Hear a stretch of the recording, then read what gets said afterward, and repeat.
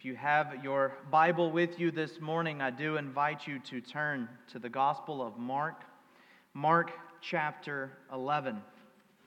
It's appropriate this morning on Palm Sunday that we spend some time talking about the triumphal entry of Christ. We're going to do so by looking at the first 11 verses of this chapter, chapter 11, 1 through 11. And hopefully you have realized that today is Palm Sunday. If you are visiting with us this morning, first off, welcome. Secondly, our children don't always parade around with palm branches. That is a special aspect of the service this morning as we recognize what it would have been like, what that moment, just a glimpse of what that would have been like to have been there, to been a part of, to see Jesus with the disciples and with the crowd entering into Jerusalem, and to get a sense of the weight and the joy that would have taken place. We do a few things differently today, and in this week of preparation for Easter Sunday, we're going to reflect in different ways. Lord willing, on Good Friday, we'll be looking at chapter 15, and then Easter morning, we'll be back in chapter 16 of Mark, looking at this full picture, this window into this final week of Jesus' life before the cross. 33 years culminates in these few days. This time, this moment, this season. We get to the point in the Gospels, especially in Matthew and Luke, where Jesus says he set his eyes upon Jerusalem. It got to the point that he was ready and he was focused. And from there forward, everything built up to where we find ourselves this morning. And as we will see, some people were excited about it. The disciples, the broader crowd, others from the community joined in, gathered in the celebration. They saw Jesus as a conquering king, and they had hoped he would undo the curse and establish the Jewish people as the dominant force in the region. They longed for the Son of David to sit on his eternal throne. And as we go through the passage this morning, I want you to be asking yourself a few questions. What exactly was the crowd thinking? What was going through their minds? How about the disciples? What would they have been thinking as this event unfolded? And even then, what was Jesus thinking? What would have been going through his mind? What thoughts, what is driving him? What forces are pulling him to where he is and to this precise moment for this precise purpose? And then lastly, I want you to ask yourself as we go through this text, what does it mean for me? What does this mean for me today? Because I assure you that God's Word is good, that God's Word is particular for His people. And so it does serve a purpose for you today. With that in mind, let's hear from God's Word. Let's read together. Follow along in Mark chapter 11 as I read the first 11 verses. Now when they drew near to Jerusalem, to Bethphage and Bethany, at the Mount of Olives, Jesus sent two of his disciples and said to them, "Go into the village in front of you, and immediately as you enter it, you will find a colt tied on which no one has ever sat. Untie it and bring it. If anyone says to you, 'Why are you doing this?' say, 'The Lord has need of it, and will send it back immediately.'" And they went away and found the colt tied at a door outside in the street, and they untied it. And some of those standing there said to them, "What are you doing, untying the colt?" And they told them what Jesus had said, and they let them go. And they brought the colt to Jesus and threw their cloaks on it, and he sat on it. And many spread their cloaks on the road, and others spread leafy branches that they had cut from the fields. And those who went before and those who followed were shouting, "Hosanna! Blessed is he who comes in the name of the Lord. Blessed is the coming kingdom of our father David. Hosanna in the highest." And he entered Jerusalem and went into the temple. And when he had looked around at everything, as it was already late, he went out to Bethany with the 12. The grass may wither and the flower may fall, but the word of the Lord stands forever. He has promised it will accomplish everything he has set out for it. Let us once again go to the Lord in prayer and ask his blessing upon this time. Our Lord and our God, what beautiful words, what awesome promises and proclamations in this passage. Whether they were understood or not, whether the crowd fully grasped what was going on, what they say is true. And oh, how we need not only to know that and to believe it, but to proclaim it as well. Father, I pray that you would be with us this morning as we unpack your word. Lord, I particularly ask for myself, give me the strength needed. Give me the strength needed to proclaim your word faithfully and with boldness. Help all of us through your Spirit to not just hear your word, but to receive it today. And do all of this in your name and for your glory. And we pray all of this in the name of our Savior, Jesus Christ. Amen. Our text begins just outside of Jerusalem, near the small towns of Bethpage and Bethany. It's here at the Mount of Olives that should ring a bell. A lot of Jesus' ministry, a lot of moments throughout biblical history took place right here. And it's at this point that Jesus directs two disciples to go into a village and fetch a donkey tied for him. Now you might ask yourself a question, and it's worth asking. Did Jesus pre-order this donkey and have it waiting for him? And the answer I come to is no. No, he did not pre-order the donkey. Jesus knew that this donkey would be available. Today, I want us to see really two things in our text. In Mark's gospel, Mark is really interested in showing that Jesus is the coming Messiah. Mark is really interested in showing Jesus as a prophet and as a priest and as a king. Mark is really interested in showing us that Jesus is interested in the Gentiles. And we're going to see that. We have already begun here to see how Jesus prepares the way for salvation. God prepares the way for salvation. We're also going to see that Jesus himself is that way. And we see that as the story unfolds, and you will have to forgive my cloudiness this morning. I have been fighting a bout of sickness, and I'm about 70% of where I need to be right now. So if you will forgive me for just starting the first point without telling you the introduction, that's okay. Because this is important. It's important to know that God is the orchestrator. And by that, we mean God really does prepare the way for salvation. And we see that with this donkey. We see that in this moment where Jesus tells two disciples to go carry something out, and it happens. It takes place. And it's easy to overlook. It's easy to miss that point and just to get caught up in the story, because it is a grand story. It is a wonderful moment. But don't miss the details. It's the details that really speak to what God is doing right here. And I want to dig into that a little further. Think about this. There's a man who lives in a house. We don't know why. Was it to be close to his profession, to be near work? Was this a family plot of land that he had owned for centuries that was given to him? We don't know. We don't know why he was at this specific house. We don't know why he bought a donkey.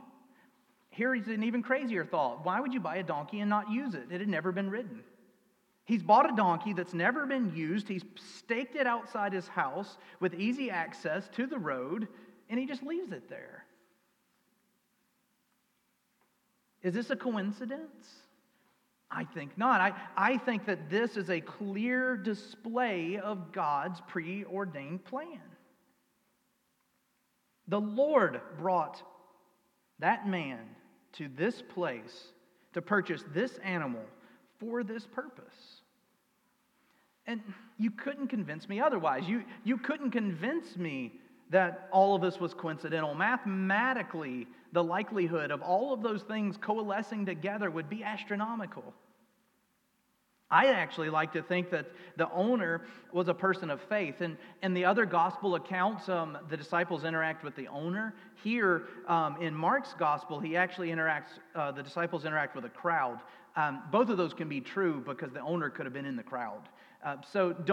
While I'm telling you it's important to look at details and look at facts, also be careful that you're not over-analyzing to the point that you're trying to find, disagreements in the biblical text. But I like to think that owner was a person of faith because Jesus says, well, just tell them the Lord has need of it. And they do. And what does the owner or what does that crowd in Mark's instance do? They give it to him. And this actually shows us another important factor in our text. Jesus is a prophet. Jesus is a prophet. He is a mouthpiece for God. Remember, a prophet is one who speaks, who proclaims God's word. And there is a litmus test for if that is true or not, or if they are a prophet, and that's, does it come true? Well, does it come true? Let's find ourselves the answer to that. Go into the village in front of you, and immediately as you enter it, you will find a colt tied on which no one has ever sat. Untie it and bring it. If anyone says to you, why are you doing this? Say, the Lord has need of it, and we'll send it back here immediately. Well, Mark does not leave us wondering. Is Jesus a prophet? Does his words bear trusting? And they went away and found a colt tied at a door out in the street and untied it. And some of those standing there said to them, what are you doing untying this colt? And they told him what Jesus had said, and they let him go. Exactly. Down to the detail. Jesus proclaims it, and it comes true. Jesus says, here's what's going to happen, and then it happens. There is no mistaking in this very short section of the text what Jesus said versus what takes place. Jesus is a prophet. He speaks on behalf of God, for he is God. And it's an interesting thing about prophets. A lot of people claim to be prophets nowadays, but that's probably because we're not under Levitical law. In fact, Deuteronomy 18 tells you to do this to those who claim to be prophets but are not. The prophet who presumes to speak a word in my name that I have not commanded him to speak, or who speaks in the name of other gods, that prophet shall die. And if you say in your heart, how may we know that the Lord has not spoken? When a prophet speaks in the name of the Lord, if the word does not come to pass or come true, that is a word the Lord has not spoken. The prophet has spoken presumptuously. You need not be afraid of them. God gave prophets during a specific season in the life of the church for a specific purpose. They were to proclaim God's word. They were to deliver his message. They were to be his spokespeople and his mouthpieces. We do have that for us today, just in a different form. Here is God's word. Here is your message. This has all of the authority behind it. This, when we read it, we are reading God's word for us. And that's why we proclaim that when we begin every service. When we read, we are reading the very words of God for you today. It is very intentional that the Lord gave us this text for this day. And I don't know exactly why. I don't know where you are in your walk with the Lord, but I can promise you this, you need to hear it. You need to hear it. Jesus is a prophet. Jesus speaks as God, for he is God. And so we really see two pieces here. We see God preparing the way of salvation just for every little detail that had to take place, that had to fall in line for this moment to happen. We also see God preparing the way with Jesus and his spoken word. And think about all of the promises that he's made. Think about all of the people that he's healed. Think about all of the lives that he's changed. This is that crowd. These are those people. These are those that are following him. This is what built up to this exact moment. And you see how much God has played a part in this. And ultimately, when you really think about it, before the foundations of the world were set into place, an eternal covenant, an eternal agreement between the members of the Godhead. in which God the Father and God the Son and God the Holy Spirit agreed to bring salvation to mankind that didn't even exist yet. An eternal agreement that Christ would come and He would live and He would die and He would rise again on behalf of God's people and save them from their sin. God planned it out from the beginning, from before the beginning, and that's hard for us to understand. Before time existed, God was orchestrating and planning and carrying out and preparing the plan of salvation for you today, for you. God has laid it out perfectly. And like I said, statistically speaking, to hit the prophecies, to reach this mark, to get to this point is astronomically impractical. It really is. You should do the math. You should look it up later today at just how likely it was that this would happen. And the only conclusion you will come to is God had to have done it. God is in control. God is in control, and God laid out the path of salvation. And before we continue and look at how He did so through Jesus, I want to ask you a few questions this morning. How many of you maybe today feel like your life is spinning out of control? How many of you maybe feel like you don't have a handle on things and there's too much random, chaotic, and disorderly going on? I can tell you that's what my brain feels like at the moment.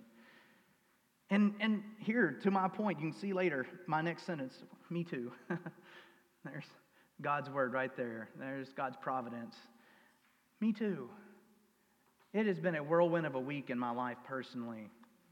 And there's been a lot going on. There's been a lot coalescing in my mind and in my heart. And you know what? I found myself at one point this week where I just had to stop and pray. Really did. I just had to stop and pray. And when I did, I realized that I'd not prayed very much that week. My life, my own life, when I try to run it, it tends to get off course. It tends to start to swerve. It tends to start to veer. And that's when those fluctuations occur. That's when things start to go out of control. And I admitted that to God. I said, God, I've put myself in the driver's seat. You're in the back seat. If not worse, you're in the trunk. You're not, but that's what it feels like. And then I laughed. I laughed because I realized as I was praying to God, that was the answer. So what I was doing what I was called to do, pray to God. And God was saying, yeah, you know, this thing I've called you to, prayer, that's what you're supposed to be doing. Trusting in me, resting in me, hoping in me. And it really is that way. When we place our trust in ourselves, when we place our trust in this world, when we place our trust in our abilities and our actions and what we can do, we're going to fall short every single time. But when we recognize that God has laid out the path and plan of salvation, God has laid out the plan for your life, there's hope in that. There's comfort in that. There's peace in that. There's rest in that. And I guarantee you there's a lot of you that need to hear this today. If nothing else, I do. The Lord has really used this passage to work on my heart this week. And the beauty of it, it wasn't some convoluted plan. It wasn't some crazy scheme. It wasn't some 100-step plan. It was simple. Jesus Christ. God is the one who prepares and makes way and plans salvation. And He does so with two words, Jesus Christ. Which is simple to say, isn't it? This really is a one-point sermon because Jesus Christ is God. But to see this, let's look at our second section of our text. And it's important to note as we think about this moment, as we think about what took place, the disciples are the first ones to take off their cloaks. Don't miss that. This text is all about the details. The disciples are the first one to acknowledge, to submit, to yield to Jesus. This is an affirmation of His kingship. This is them saying, we accept you as king. This will be important because unlike the crowd who ultimately will reject Jesus, at least parts of the crowd, along with Judas, the other 11 do get it. They do see it. It is going to take some time. We do believe that it's post-resurrection when he opens their eyes to the Old Testament and shows them himself from the Old Testament that they really come to see all that he came to do. And in that window, when post-resurrection and prior to the ascension where he's teaching and confirming in their lives, but they get it. They get it. But it starts right here. This is a sign of humility, of respect and honor. This, they were effectively saying, we will follow you, King Jesus. At the same time, though, we don't want to miss that they don't quite get it yet. They're not quite there. Because they, most likely, like the crowd, was expecting Jesus to come into Jerusalem, to overthrow Rome, to set up his kingdom right then and right there. We know from some of the prior conversations, they are already jockeying for position. Which one's going to sit at his right hand? Which one's going to get this position? Where do I get to be at the table? I want to make sure I'm close to Jesus when he's reigning and when he's ruling. They're not there yet, but they are headed in the right direction. Their heart's in an okay place, and the events that would happen here soon will solidify that. But Jesus, what's so remarkable about this, and what Mark does a really good job of, is he reveals to us it's true. Everything that we read from here forward, everything, even though it's said from probably a misunderstood perspective, it's true, it's right. And the disciples do start this kind of process, but it is picked up by the crowd, by his followers. Many spread their cloaks on the road. Others spread leafy branches that they had cut from the fields. And a historian notes the significance of the palm branch. In ancient times, palm branches symbolized goodness, well-being, grandeur, steadfastness, and victory. They were often depicted on coins in important buildings. In fact, King Solomon had palm branches carved into the walls and doors of the temple. Kings and conquerors were welcomed with palm branches being strewn before them and waved in the air. This was an act to welcome a king. This was an act to say, our king has come. And the disciples in the crowd, they were convinced Jesus has come to establish an earthly kingdom and overthrow Rome. They really were welcoming their warrior king. And the crowds, we see this affirmed as they start shouting, Hosanna! Blessed is he who comes in the name of the Lord. Blessed is the coming kingdom of our father David. Hosanna in the highest. That's a shout of joy. That's a shout of affirmation. That's a shout of let it be so. It's in some ways a lot like amen. It really is this confirmation. God, make this be. And I love that because they're right. They're exactly, completely, and totally right. He is the king. He is the one to come. He is of the line of David. He will establish his kingdom. He will overthrow Rome. He will bring Jerusalem to himself. He will restore the people of God. Just not in the way that they were expecting, which is why we go from here to Lord willing on Friday, the same people, the same crowd, completely different response. Crucify him. We thought you were going to do one thing and you didn't. Now, is that his fault or is that them not really understanding what he came to do and what he said? Well, we'll talk about that, Lord willing, toward the end of the week. But Jesus came to establish this kingdom, a worldly kingdom, no, but an eternal one. And it wasn't through force. It wasn't through superiority or might. It wasn't through the heavenly armies marching in and wiping things out. No, it was through submission. It was through submitting himself. It's through, no one takes my life, but I give it up. He laid it down. In this, we see that Jesus is the way to salvation. When we say that God prepares the way for salvation, what we really mean is God gives us Jesus. And Jesus affirms this probably in the clearest place in Scripture, John 14. He says this, "Let not your hearts be troubled. Believe in God, believe also in me. In my Father's house are many rooms. If it were not so, would I have told you I go to prepare a place for you? And if I go to prepare a place for you, I will come again and take you to myself, that where I am you may be also. And you know the way to where I'm going." Thomas said to him, "Lord, we do not know where you are going. How can we know the way?" Jesus said to him, "I am the way and the truth and the life. No one comes to the Father except through me.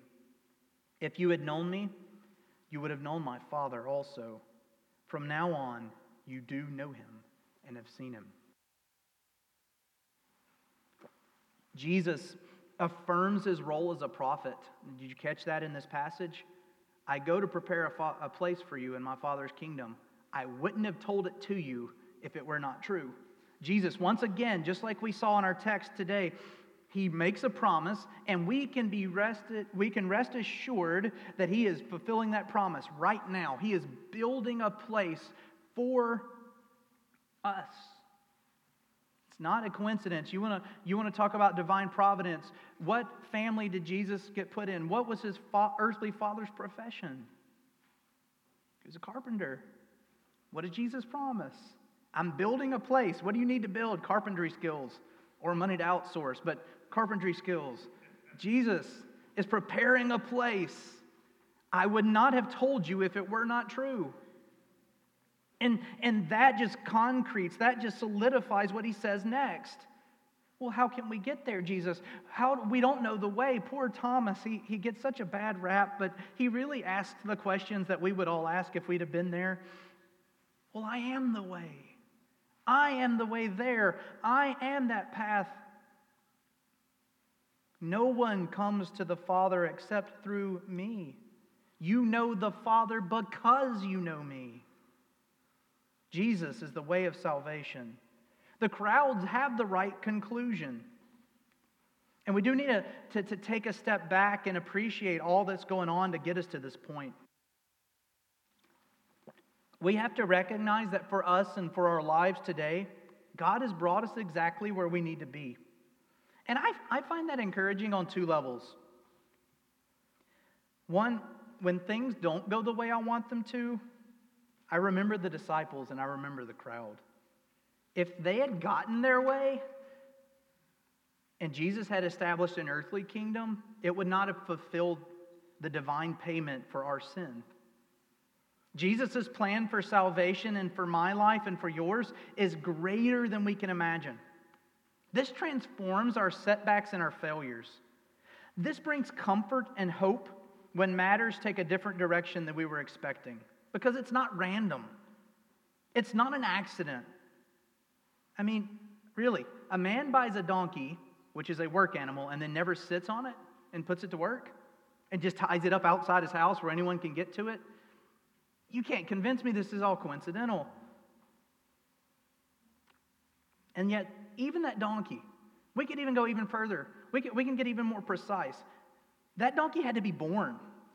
The birthing process, especially the birthing process of animals, if any of you are farmers or have spent time, is a very gruesome and violent process that sometimes has a very low success rate.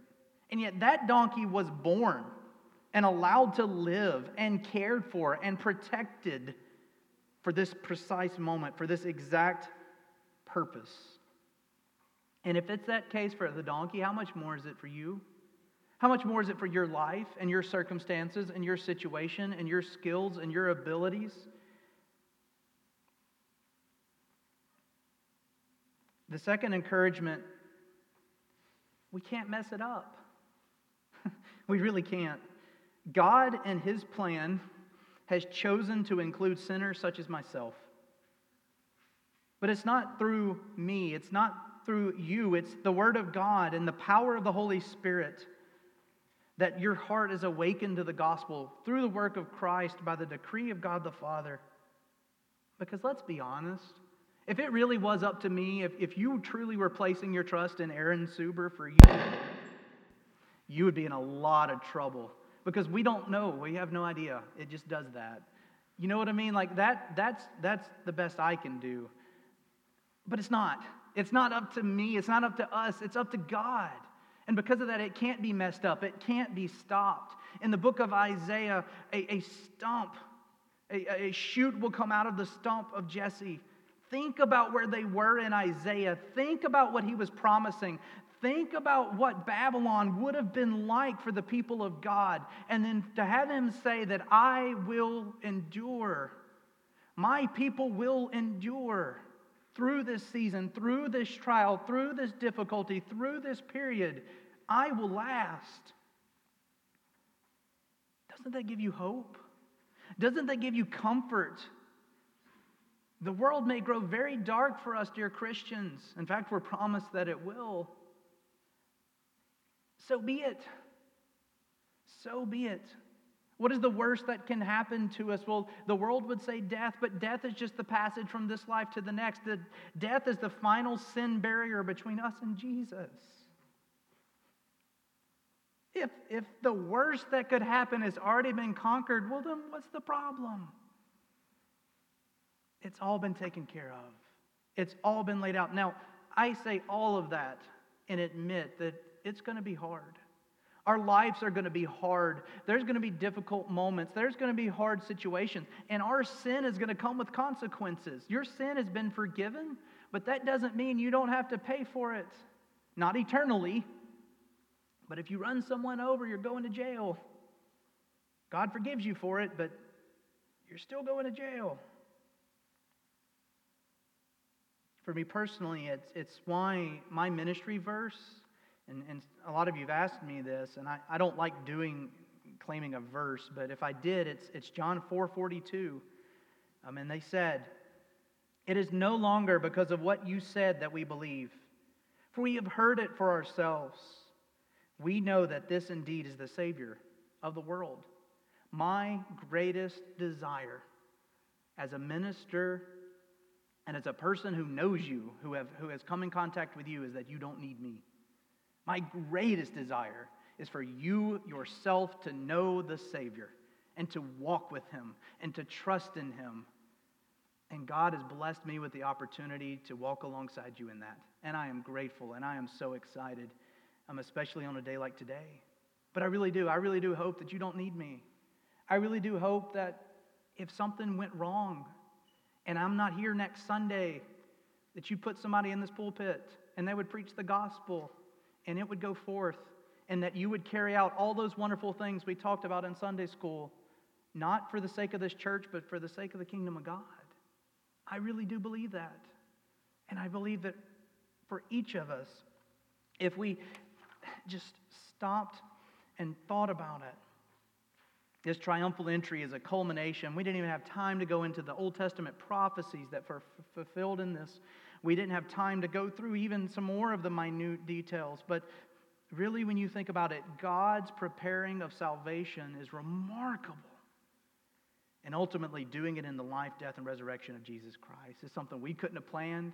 It's something that we didn't see coming. And it's something that, praise the Lord, it is. Because it's what you need. It's what you need today. And I pray for each of you. I pray for myself as we go through this week that we think about those last few moments of Christ on the earth prior to the cross. You think about what His sacrifice means for you, for your life, what it means for every aspect and every detail, because I do promise you this, it is God's word. When I say that, I'm not saying it because I think it. The grass may wither and the flower may fall, but the word of the Lord will stand forever. How do I know it? Because He said it. And because He said it, remember, a prophet is only a prophet if their word comes true. You've got the track record. You can ask yourself, has God kept His word? Yes or no? And if He has, will He continue to do so? The word of the Lord will stand forever, and it will be good, and it will accomplish everything He has set out for it. And in that, we can praise Him and we can thank Him. Let us pray.